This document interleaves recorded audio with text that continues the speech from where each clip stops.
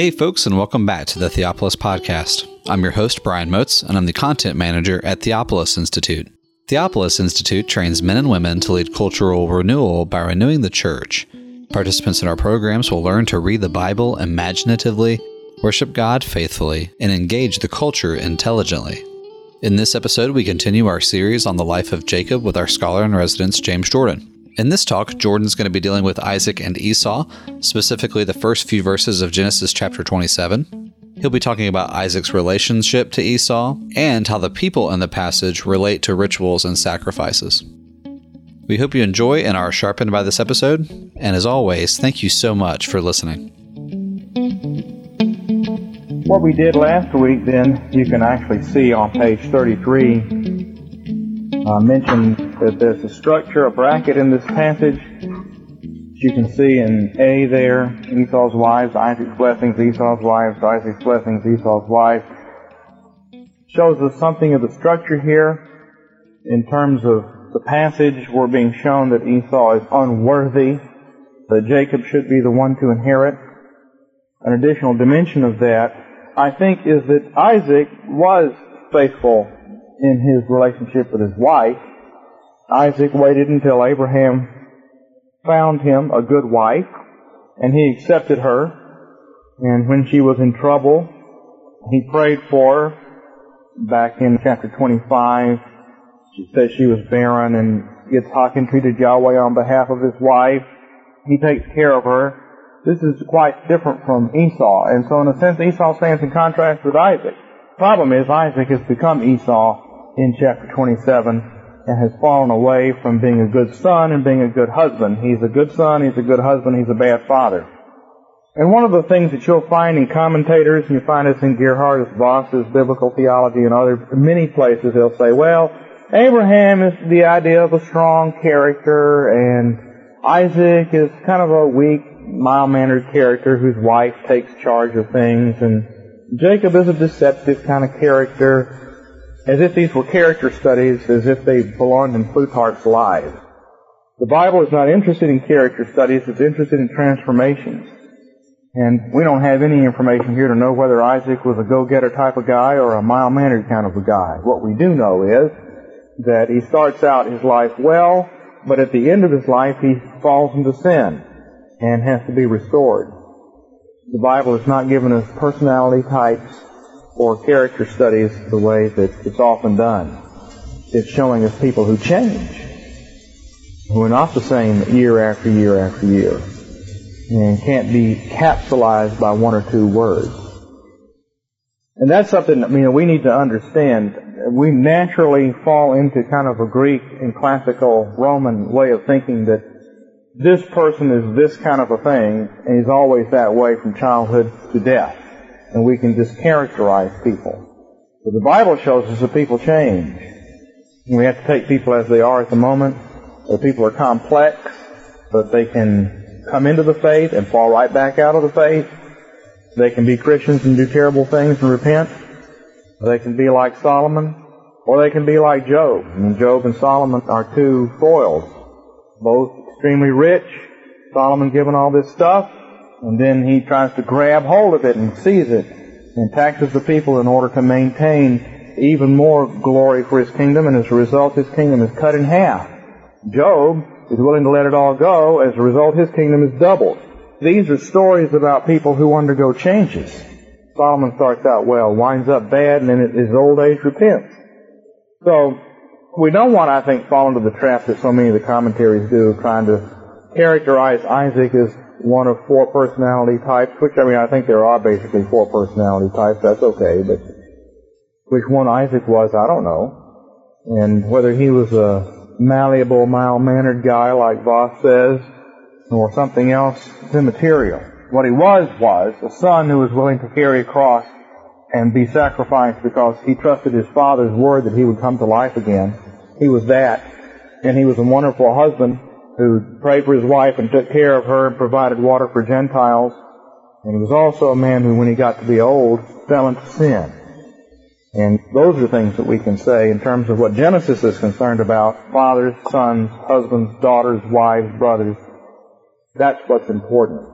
So the fact that Esau marries two wives, that they're bad women, all that contrasts with Isaac directly. And if there's anything Isaac should know about, it's that. And the fact that Isaac is determined to bless Esau anyway only makes Isaac's sins that much worse. Then last time we also looked at theological structure, and it's in your notes here, some aspects of the theological structure. Everything is theological, and we'll talk more about it today. But we have this kind of Garden of Eden motif here. Part of what's happened in these stories is Adam is shown the two trees, put into the garden, and then tested in terms of the two trees. So Isaac in the narrative receives Jacob and Esau, chapter 25. Then in chapter 26, they're not discussed at all, but he's put into a garden. Gerar means circle or region, garden. Then he's tested in terms of the two men. So there's an overall pattern here that is reminding us that over and over again, the stories of sin in the Bible are stories of a fall. God gives people a kingdom and then they fall, and He tests them in terms of that kingdom. God gives David a promise in 2 Samuel 7. Your son will be the Messiah, and I'm giving you this house. Then he's tested in terms of that house, and he falls with Bathsheba. God gives Solomon this glorious kingdom. Then he's tested in terms of that kingdom, and he falls. At every point God gives people something, He gives them a garden, and then He tests them in terms of it. And very often, the test is set up, then the gift is given, and then the test comes. So you're shown the two trees, you're put in the garden, and then you're tested with the two trees.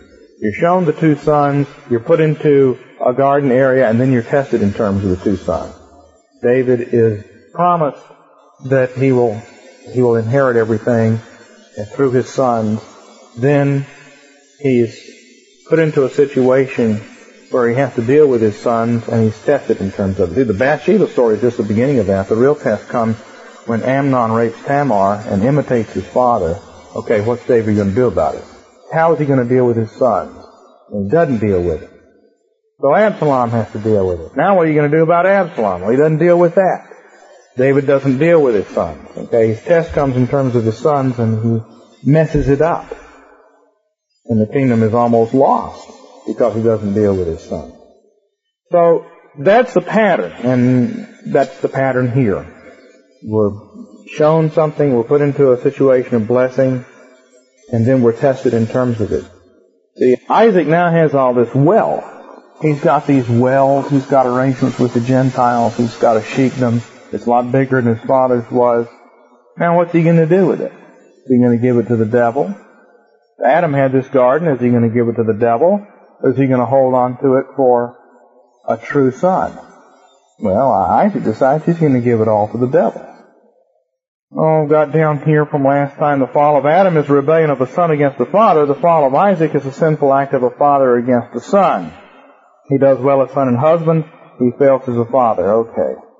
Then I've got down here this whole list of things we looked at last time, the repetition of words and the numerological aspects, the 7s and the 12s in this passage. They're way too prominent to be ignored. They're just all over the place. And that's all summarized. And then we better pick up here at the bottom of 34 talking about flocks and goats and try to pull this all together this morning. That begins to be a major emphasis here. And I will just have to talk around it. There's no way to present it all in one breath. First of all, the two goat kids that Rebekah prepares represent her children. And there are a number of ways we can do this. The word Seir, hairy, it shows up in 27, 11, and 23. Esau is a hairy man, and his brother is hairy. That word Seir actually means goat. You could say Esau was a goaty man, and you'd be about right. The word Seir meaning goat occurs 14 times in Leviticus 16, the day of covering, which concerns two goats. It's the day where sin is covered, and Jacob is going to be covered in the skins of this goat. If you were to look it up in concordance, you'd find Seir means goat about 100 times in the Old Testament, and it means hairy about 4 times. So, these goats representing Esau and Jacob, just the word goat points to that. Doesn't establish it, but it points to it. Recall when we were in Genesis 25 that the younger will serve the elder. The word younger is Sa'ir, which is a pun for Seir, goaty or hairy. what Rebekah does is combines them so that Jacob's food is made to taste like Esau's food. The meal that she makes is a combination of the two boys' foods. Jacob's food, which consists of flocks that are growing up around the wells that Isaac has dug, it's the domestic household management food, is made to taste like Esau's wild food. You gotta spice up that gamey wild food because you want to do something to cover up that gamey taste. So it's more heavily spiced. And I've got this in the notes later on, but the two boys are combined in another way as well, in that Jacob wears Esau's clothes. So that Jacob is made to smell like Esau, just as Jacob's food is made to smell like Esau's food. So they're combined. And Rebekah does that. By combining the two, Rebekah presents both sons together in the person of Jacob, who is supposed to inherit and rule and represent the family. That's what's happening here. Jacob is Esau because he is supposed to be the governor of the family and the representative of the family.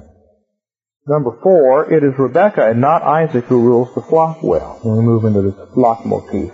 See, Isaac is not governing his flock. His flock only consists of 2 goats. Remember from last week, and we'll review this again in just a minute, Jacob's flock is going to have lots of goats in it. Isaac has 2 goats. Abraham had one ram, Isaac, and a ram substitutes for him. Isaac has 2 goats, Jacob and Esau. He doesn't rule his flock well. Isaac's failure means that Jacob must replace him as a ruler of the flock. And then this is where I gave you the statistics last week, and here they are in your notes. In Genesis 27, verse 9, where Rebekah tells Jacob to get the kids of the goats, that's only the 10th mention of the word flock in Genesis. In the ensuing story, Jacob is associated with a flock 38 times. He goes to Paddan Aram and he meets Rachel as she's bringing her flocks out, and then he takes care of the flocks, and his flocks multiply. 38 times, down to the end of the Jacob narrative, we find the word flock. Totaling all the words for sheep, goat, he-goat, ewe, lamb, flock, etc., and there's a bunch of different words in Hebrew for all these specific different things. We find 55 occurrences of words related to goats and sheep in the Jacob narrative after this. But before this in the Bible, it's relatively infrequent. And after this, in Genesis, is nowhere near as frequent. In the Joseph narrative, chapters 37 to 50, the word flock occurs only 15 times. Of course, now we have flocks, so they still have them, but it's not emphasized. Thus, Jacob's sons and daughters are clearly linked with flocks. And Jacob is the one who rules the flock well. He also has a judgment scene where he calls his sons forward and passes curses and blessings on them, and he does it right in Genesis 49, unlike Isaac, who does it wrong here in this passage, where Isaac calls evil good and good evil. Number 5, in particular, goats represent the sons. Rebekah's 2 goat kids relate to Jacob and Esau. The skin of a goat covers Jacob, making him into an Esau, but it's also an association. Jacob's spotted and speckled goats, which he acquires under Laban's rule, relate to the sons he acquired at that time. Joseph's supposed death is signified by the blood of a goat kid in 37:31. Judah sent a kid of the goats to Tamar, which unbeknownst to him signified the children that he'd also sent to her. Chapter 38. Men, this whole idea that human beings are signified by animals underlies this bizarre statement to our ears in Genesis chapter 32, verse 33. For some reason I have 32 down here. Where after Jacob wrestles with Yahweh, it says that Yahweh touched the socket of his thigh and it was dislocated. You remember that, but then the conclusion of the story is in verse 33, the last verse of the chapter. What does your Bible say? 33 or 32 there. Last verse of chapter 32. Okay, it's the Hebrew versus English numbering. Okay. If you're looking at Fox, you got the Hebrew numbering is verse 33. In the English Bible, it's verse 32. Therefore the children of Israel do not eat the sinew that is on the socket of the thigh until this day, because he touched the socket of Jacob's thigh as the sinew. Now, that doesn't make any sense to us, because the patriarch was wounded in the socket of the thigh, the muscle there. Therefore, we don't eat the muscle that comes off of the animal at that point. But you see, to them, the animals and human beings are mutually symbolic. They're related to each other. And so, making the socket what? Is it made unclean or is it made too holy? My guess is it's made too holy. Because God touched it, it's now the holiest part, and it's too holy for men to eat. So we're not told exactly why, we're just told they didn't eat it. But the correspondence is there, you see. So we're not out of line at all to suggest that these two goats relate to the two sons. It has everything to do with the passage. The relationship of a pair of goats to twin sons, or to double sons, is later developed in the course of biblical narrative. I think this is about where we wound up last time. Judah's goat kid of the goats that he sends to Tamar, becomes his twin sons Perez and Zerah, who, like Jacob and Esau, switch places. That's in chapter 38. Joseph, signified by a slain goat kid, also has two sons, Ephraim and Manasseh, who also switch places. Leviticus 16, the sins of Israel are placed on two goats on the day of covering. Leviticus 16 verse 1 specifically links this ritual with the death of Aaron's two sons, Nadab and Abihu. Just read that. We are going to spend a little time on this theme because it uncovers for us what's going on in this narrative in another depth or dimension. Now the Lord spoke to Moses after the death of the two sons of Aaron and said, so forth. It's the death of the two sons of Aaron that specifically introduces the Day of Atonement law. For some reason. Aaron's two sons, Nadab and Abihu, were two Esau's who were then replaced by Eleazar and Ithamar, who were two Jacob's. That's linked to the two goats in Leviticus 16. This doubling points to the fact that Jacob and Esau become two communities within Israel, the righteous and the wicked. In other words, you've got Jacob and Esau, and they're individuals, one and one. Now they expand to two, which is Nadab and Abihu, Eleazar and Ithamar, and that signifies community. So here you've got the individual, sinner and the righteous. Now we have two communities, the community of the wicked and the community of the righteous within Israel. And the sacrifice of the two goats then is going to be for these two communities. One community has its sins taken away, the other community is cast out. And that's the meaning of the ritual. Not everybody in Israel has their sins taken away. Some, when the goat is cast out, that signifies what's going to happen to them. And so Israel is positioned just like Jacob and Esau. You see, the Jacob-Esau story is behind the Day of Atonement ritual. Behind it in a very general kind of a way, but still behind it. And I wanted you to see that. Yeah. The righteous goat is slain and then ascends to God on the altar, while the wicked goat is sent out to destruction. So we've got two sons, two goats, two groups of people. The wicked one is sent out. I'm going to put cut off. And the righteous one ascends.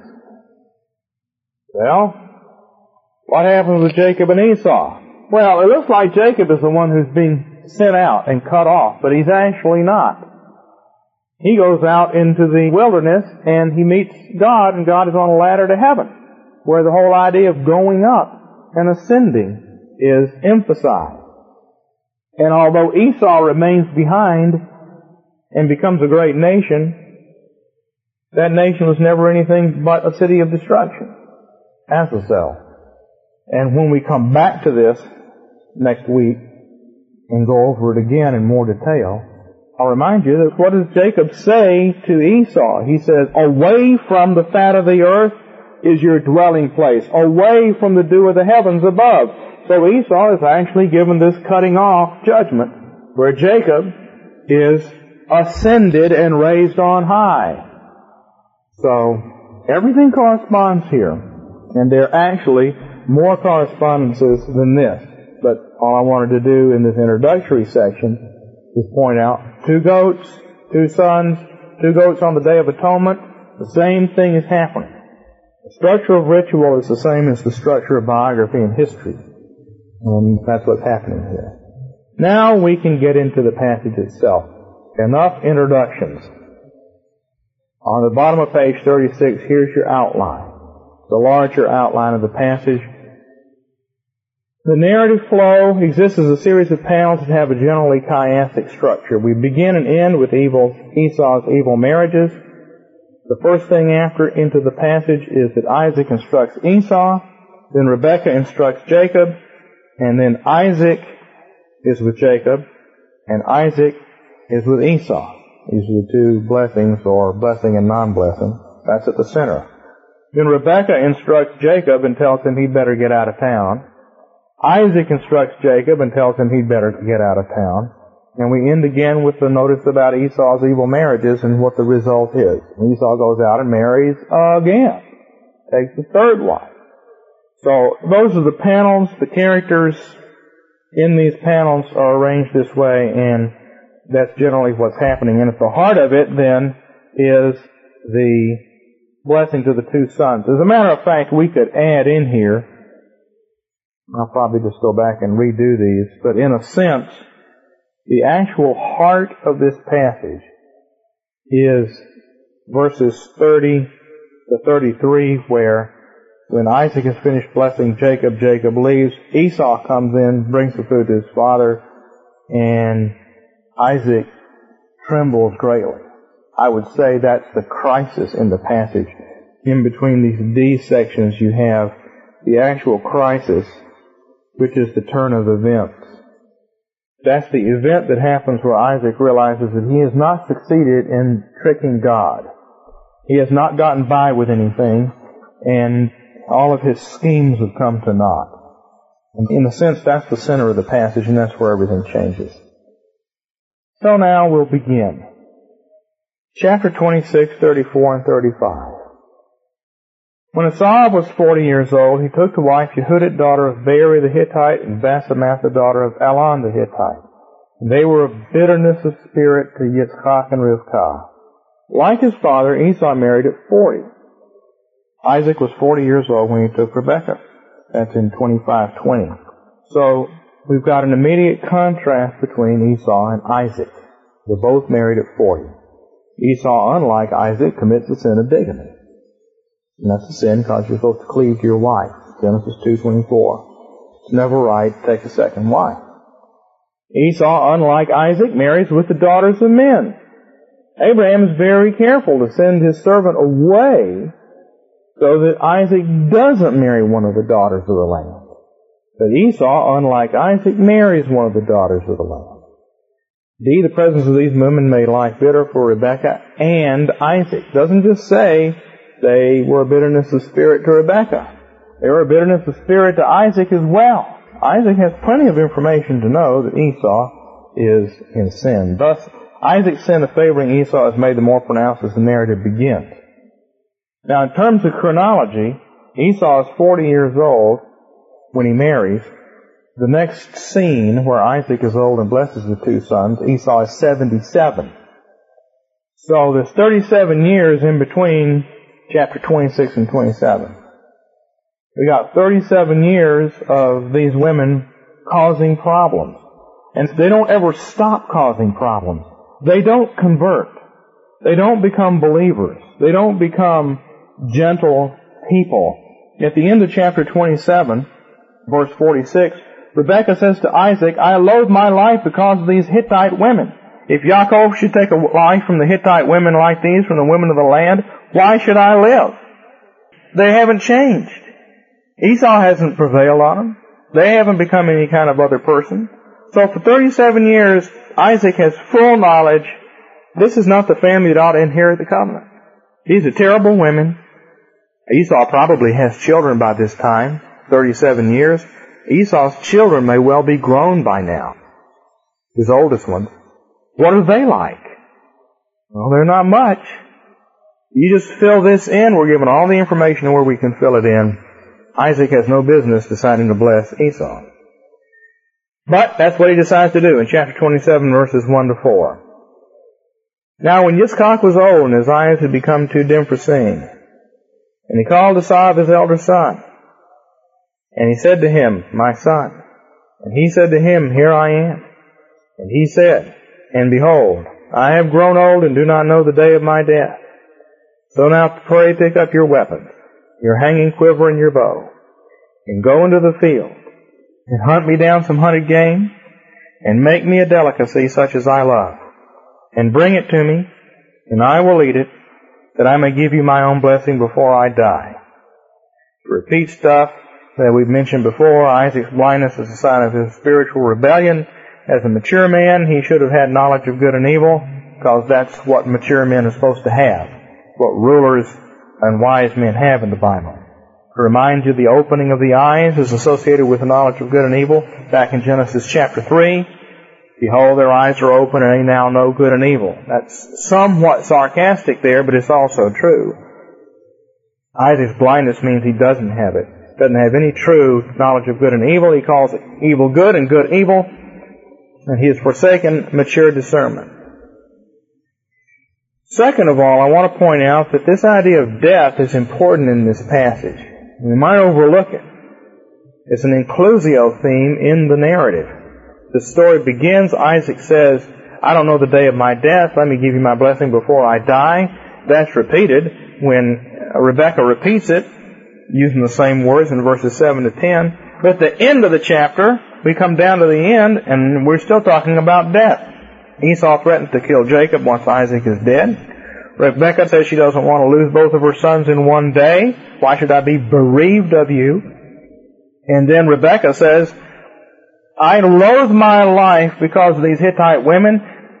If Jacob marries a woman like this, why should I live? Now we'll have to ask ourselves what that means when we get to it. How would you read that as an American? Oh, if Jacob marries a woman like this.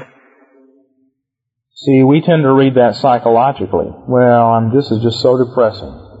But we have to read it theologically. This is the mother of the seed saying, if Jacob marries a wicked woman, then all of my grandchildren are lost. Was what happened before the flood. The sons of God intermarried with the daughters of men, and the world was destroyed. Only Noah and his family were left. Now we got the same thing happening here. Esau is intermarried with the daughters of men. If Jacob does the same thing, then it's all over. And Rebekah's whole life as a mother of the seed is worthless. God will have to start with someone else. So when she says, I'd like to die if Jacob does this, it's not just psychological depression. It has everything to do with redemptive history.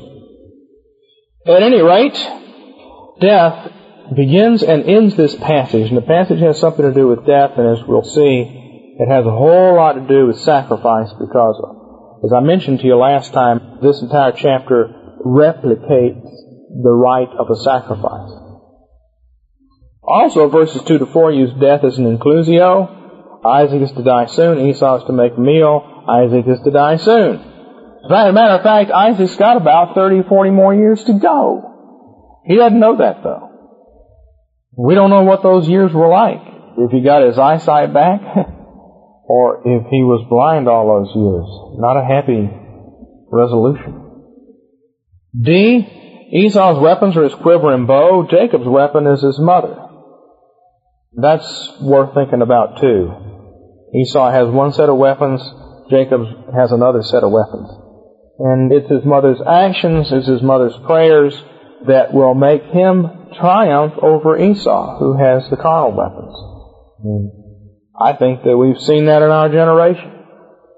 Somebody a while back said to Rich Bledsoe, you all remember Rich, he's been here before, probably be here again. He'll be here this summer. Said, well, God gave us Ronald Reagan because of all of our prayers. Rich said, no, God gave Ronald Reagan because of the prayers of all the grandmothers in Russia. Because Reagan didn't save America, but he defeated Russian communism. And I don't think it was an answer to any Christian prayers that we got Reagan. Probably in America, probably whatever Reagan accomplished, it was in answer to prayers of people over there. Well, mother's prayers are more powerful than nuclear bombs. And in part, this passage points to that. That is a contrast. E. Isaac loves this delicacy. He says, make me this delicacy which I love. And this loving is repeated 3 times in verses 4, 9, and 14, or it's mentioned 3 times. said once and repeated twice. Signifying his choice of the wrong food for the wrong tree is idolatry. His soul cleaves to this. This is what he really wants. He loves it. He wants to be one flesh with it by eating it. And that is this bonding idea. Isaac is bonded to Esau. Isaac has become Esau. And everything wrong with Esau, Isaac has eaten into himself and he has become Esau. And remember, we've said Jacob has to replace Esau, but in a much more important way, Jacob has to replace Isaac. Isaac's sins and failures mean that Jacob has to become a new Isaac, who will deal with his sons the right way, who will manage his flock the right way. And the fact that Isaac becomes Esau in this passage and is linked with him is part of what sets that up. Jacob has to replace this whole fallen estate. The word delicacy occurs 6 times here and only twice elsewhere. This is important to understand. We have this word, make me a delicacy such as I love, and it keeps coming up. Make me a delicacy. Esau made him a delicacy. His mother said, your father wants a delicacy. So then she made him a delicacy. Well, you wouldn't know this unless I tell you, or a commentator tells you. This word only occurs 2 more times in the entire Bible. And we need to look at what they are. Because the other 2 times it shows up probably are building up from this and shed light back on it for us. In Proverbs 23, verse 3, it saith, when you sit down to dine with a ruler, consider carefully who is before you, and put a knife to your throat if you're a man of appetite. Do not desire his delicacies, because it is deceptive food. And then in verse 6, do not eat the bread of a selfish man, or a man of evil eye, or desire his delicacies, for as he thinks within his soul, so he is. He says to you, eat and drink, but his heart is not with you. You will vomit up the morsel you have eaten, and waste your pleasant words. Okay, let's reflect on these 2 statements. When you sit down to dine with the ruler, don't desire his delicacies, because it's deceptive food. Esau's delicacies are deceptive food. Esau is Satan. And Satan comes in the Garden of Eden and he deceives them. He deceives Eve, not Adam. Adam was not deceived. He deceives Eve into eating deceptive food. It's a delicacy. It's good to the eyes. It's a delight that has nice presentation here on the plate. It's a delight to the eyes, good for food, and desirable to make you wise. And we're warned, be careful about that. We can take this in a simple sense. Out with somebody important, don't sit there and wolf the food. Don't eat a bunch of his food because you're taking a gift from him and then he's going to want something back. Simple, ordinary wisdom. But in terms of the Bible, these things always have theological depth. And the theological depth goes back to the garden, where Satan sets these delicacies out, and it's a deception. Isaac's delicacies are a deception, and over the years they have seduced, Esau's delicacies. Esau's delicacies that he makes. He's a chef. They have seduced Isaac into sin. Isaac has been deceived. And now, he's going to be deceived in the second way. Because of his lust for the delicacies, his wife is able to deceive him into doing what's right. Esau seduces him into doing what's wrong with his delicacies, preying on his father's tummy lust. Rebekah is able to deceive him with delicacies again. So when Solomon, are these one of the Proverbs of Solomon? Are we still in the Solomon section here? Yeah. When Solomon gives this information, surely part of what's in the back of his mind using this word delicacy, which has never occurred anywhere else in the Bible except in this one story here, where it occurs 6 times, he's pulling this up, saying, hey, don't forget stupid, old, dumb, blind Isaac and how he was seduced by delicacies. It's dangerous. Be careful. You ought not to eat anything plain old hot dog. Chinese food, Indian food, all these delicacies are wicked and evil and deceptive. No, that's not what he's talking about, you see. What he's saying is, don't lust for food and become a connoisseur. And then the second proverb about the same thing, don't eat the bread of a self-centered man or desire his delicacies, because He says to eat and drink, but his heart is not with you, and you will vomit up what you have eaten and waste your compliments. In other words, it'll go sour in your stomach. You'll be sorry that you got involved in this later on. Well, here again, Esau is the selfish man. He says eat and drink, but is his heart really with his father? I don't think so. And his father will regret having become involved with him. So the fact that this word in the providence of God, as God is the author of this text, this word delicacy occurs 6 times here and only in those 2 proverbs, very strongly related. This is the food of seduction and deception. We're right back conceptually to Satan seducing Eve, Esau seducing Isaac with food. Now let's just summarize Isaac's spiritual position at this time. There's 10 things we can say before we move to the next paragraph and introduce it. 1, Esau's marriages show that Esau is unworthy, but Isaac ignores that. Number 2, Isaac's blindness is a symbol of as well as a judgment on his sin. Number 3, he seeks to pass on the blessing secretly. Some of the commentators point to this, and I think they're right. If you look at Jacob in Genesis 49, Jacob calls all of his family together, and he gives curses and blessings to his son. Reuben, you're unstable as water, I'm not going to give you anything. Simeon and Levi, oh, your weapons are violent, you're not going to inherit. Judah, you repented. Judah, you will be the leader. The king will come from you. And so forth. And he characterizes and he blesses each one of them with respect to the future. But he gets them all together. But look what Isaac does. This is obviously a secret thing. Part of the reason we know it's a secret is that Rebekah just turns out to have happened to have been there.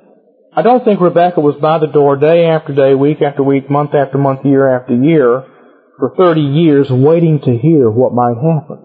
She just happens to come by and overhears, because this was a tent, and sound travels a little bit, she overhears this happening. This is all being done in secret. Well, he's not going to call Jacob in and say, Jacob, I don't like you, so I'm going to curse you. He could never bring himself to do that. He just wants to sneak around and bless Esau.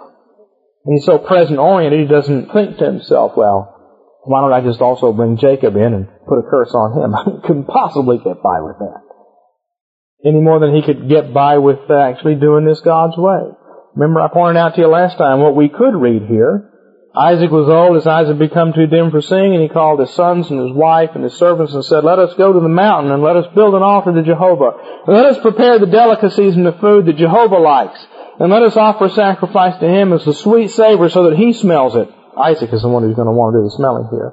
So that he smells it. And after he has done that, I will give you Yahweh's blessing to my sons. Because it's Yahweh's blessing. But no, that's not what he does. He makes himself God.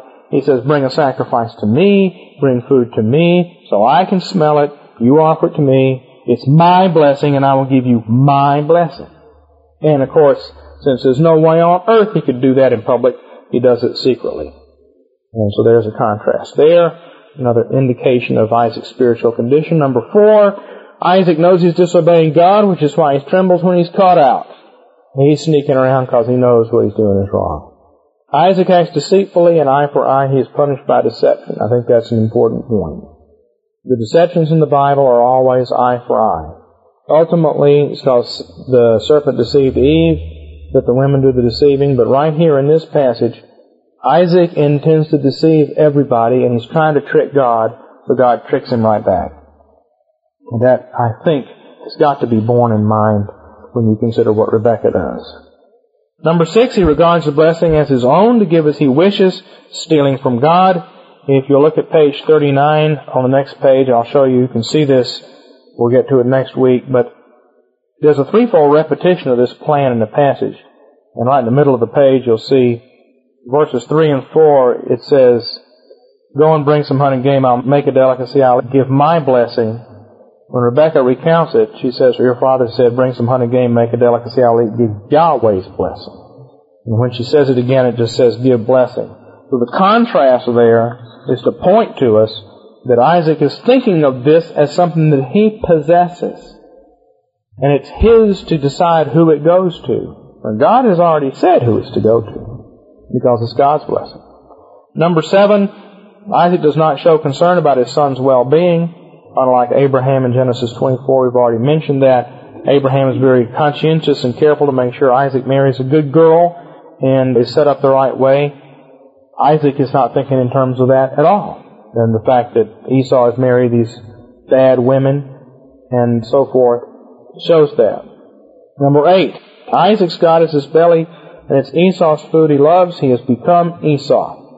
Thus, Jacob as Esau's replacement also becomes Isaac's replacement. Just in terms of Isaac's spiritual position, though, his God is his belly. And that's what's happened to him. Isaac intends to steal even the smaller portion he might have reserved for Jacob. And that's an important thing here. Esau says, don't you have any blessing left? And he says, no, I gave it all to him. Not just a double portion. I gave it all to him. It turns out that Esau receives nothing. Whatever nothing is. Actually, I'm sure he's going to receive stuff, but officially, in terms of the blessing, he doesn't get anything. And as I mentioned to you last time, there's a sense in which Jacob makes it up to Esau, acting as a true Isaac. Jacob goes in a strange land, earns all this stuff, and gives a whole lot of it to Esau. It's as if Jacob is making restitution for Isaac's sin. As Isaac steals, what he should have done was give a double portion to Jacob and a single portion to Esau. From what we can tell, that's what the law requires later on, and this passage seems to indicate something like this was supposed to happen. And even at this stage in history, we can't be dogmatic, but it seems that something like that was supposed to happen. Jacob should have received the sheikdom, but Esau should have received a lot of gifts. That's what should have happened. Jacob, as a result of what he does, Esau doesn't receive anything. And so, Isaac has stolen from Esau. Jacob makes restitution to him. But that's another of Isaac's sins. In his blindness, he's not thinking clearly at all. In summary, well, I already mentioned this. Isaac's not a weak character, as if this was some kind of character study. Rather, he's a godly son and a godly husband who fails to be a godly father. And Jacob has to replace him in that regard. Thank you again for enjoying this episode of the Theopolis Podcast. For more information and for more content from Theopolis, you can check us out online at theopolisinstitute.com. We release new articles every Tuesday and Thursday on our blog, so you'll want to make sure to look out for those. You can also find us on Twitter at _Theopolis and on Facebook if you just search for our name. If you've been helped, sharpened, and encouraged by this podcast, we'd really love it if you would go to iTunes and leave us a review. It just takes a few seconds, and it really will help us along in getting our content in front of new listeners. That's all for now, friends. We really look forward to being with you all again in the next episode. And as always, thank you so much for listening.